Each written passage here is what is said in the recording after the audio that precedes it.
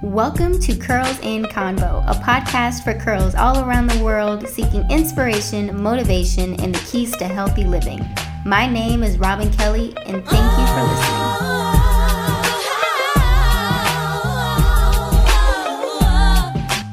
What's up, you guys? And we are back with the last episode of 2019. 2020 has some great things in store for you, so today's episode is all about goals, and more goals. So let's get started. Let's be clear. I am not trying to create your goals. Instead, I am here to help you refine and accomplish your goals. Breathe in precision, breathe out execution. Where do people go wrong in setting goals? They're usually super generic, unrealistic, and no real plan of achievement. Like, I want to be happy. I want to focus. Okay, be happy. I feel you. Focus on what you want. We focus on not spazzing out. Are we focusing on spending money, moving? Like, what are we doing, sis? So in order to see if your goals are up to par for your fabulous 2020 year, ask yourself these 3 questions. Number 1, are your goals too vague? Are you applying the peanut butter spread to all of your goals? Number 2, are your goals achievable? Let's just be honest. Rome was not built in a day. It did happen, but it wasn't within a day. 3, how are you going to implement and hold yourself accountable? In other words, how are you going to know that what your goal is planned to be is successful? So let's break this down one by one. Are your goals too vague? I used to make goals that would be like, I want to be more focused or I want to be happy, but they were never specific enough for me to actually make and see changes. I want to be happy within myself. I want to be happier within my relationship. I want to be happier at work. What is it that you are seeking happiness out of? Are your goals achievable? Timeline is important because what will happen is that you'll end the year and not having accomplished your goal. You missed the mark with the timeline. We are working on a 1-year goal and not a 5-year goal. So for example, saying that you want to be promoted within the next year, but your time required to be within that position is 2 years. It would take an act of God for that to happen. So because you're not God, we're only God's children, we are going to work on what we can control and leave the supernatural stuff to Him. Last but not least, how are you going to implement and hold yourself accountable? This is the nail that seals the coffin in most goals. You may have some great goals, but can they be measured? What's the purpose of a goal if you never know if you've reached the finish line? Money is a great example for this. You say you want to save $5,000 by the end of the year. Okay, great. How are you going to track it? Through a separate savings account, an application, money in the mattress? It really doesn't matter as long as you can track it. Now, the second part of this question is accountability. Are you surrounding yourselves with like-minded individuals who can help you accomplish it? Seek individuals who have simply already accomplished the direction that you are trying to go. With the money example, seek people that are good and financially savvy with their money that can help guide you through this process. With these questions in mind, let's practice how and what a good goal sounds like. A bad goal sounds like, I want to be happier in 2020.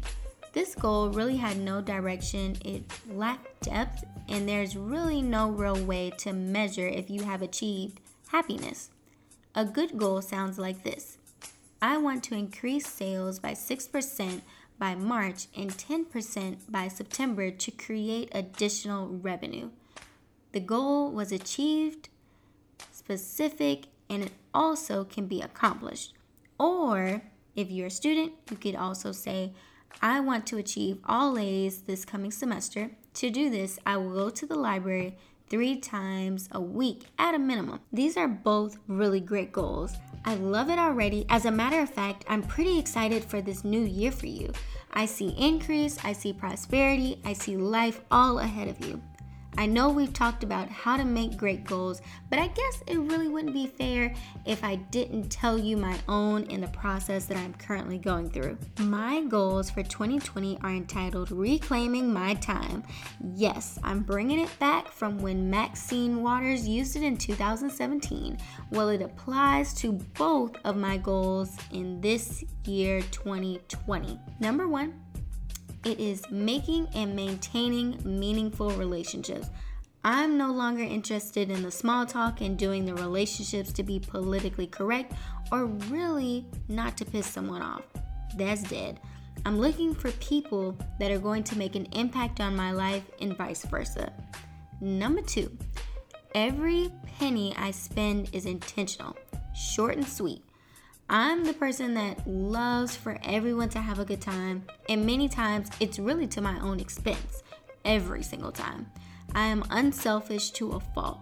So what did I do? I created a budget, gave myself an allowance, and a goal for how much I really wanted to save at a minimum. I need to be more targeted in my spending on groceries, gas, etc. I'm not picking up the tab at the bar or for a meal. All of these dollars and cents could be saved to my bank account.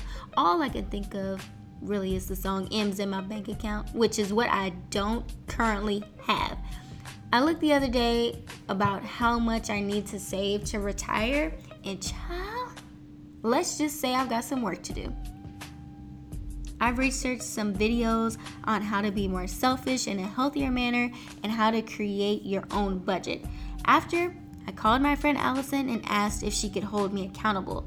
So I'm going to send her my budget every month so she can tell me what I'm doing right, and of course, if she needs to kind of redirect me. Allison is not a millionaire, but she was the first person to help me create boundaries for my personal life, and now she will assist me with creating boundaries for my financial life. I think they're about the same. My point is, create great goals to line up for this great year ahead of you. Review your finances, your relationships, work life, physical health, mental health, and your spiritual wealth. All of these should be considered when looking into your next greatest year of your life. This is the time to be specific. This is the time to be direct. This is the time to be intentional. This is your year and you deserve it.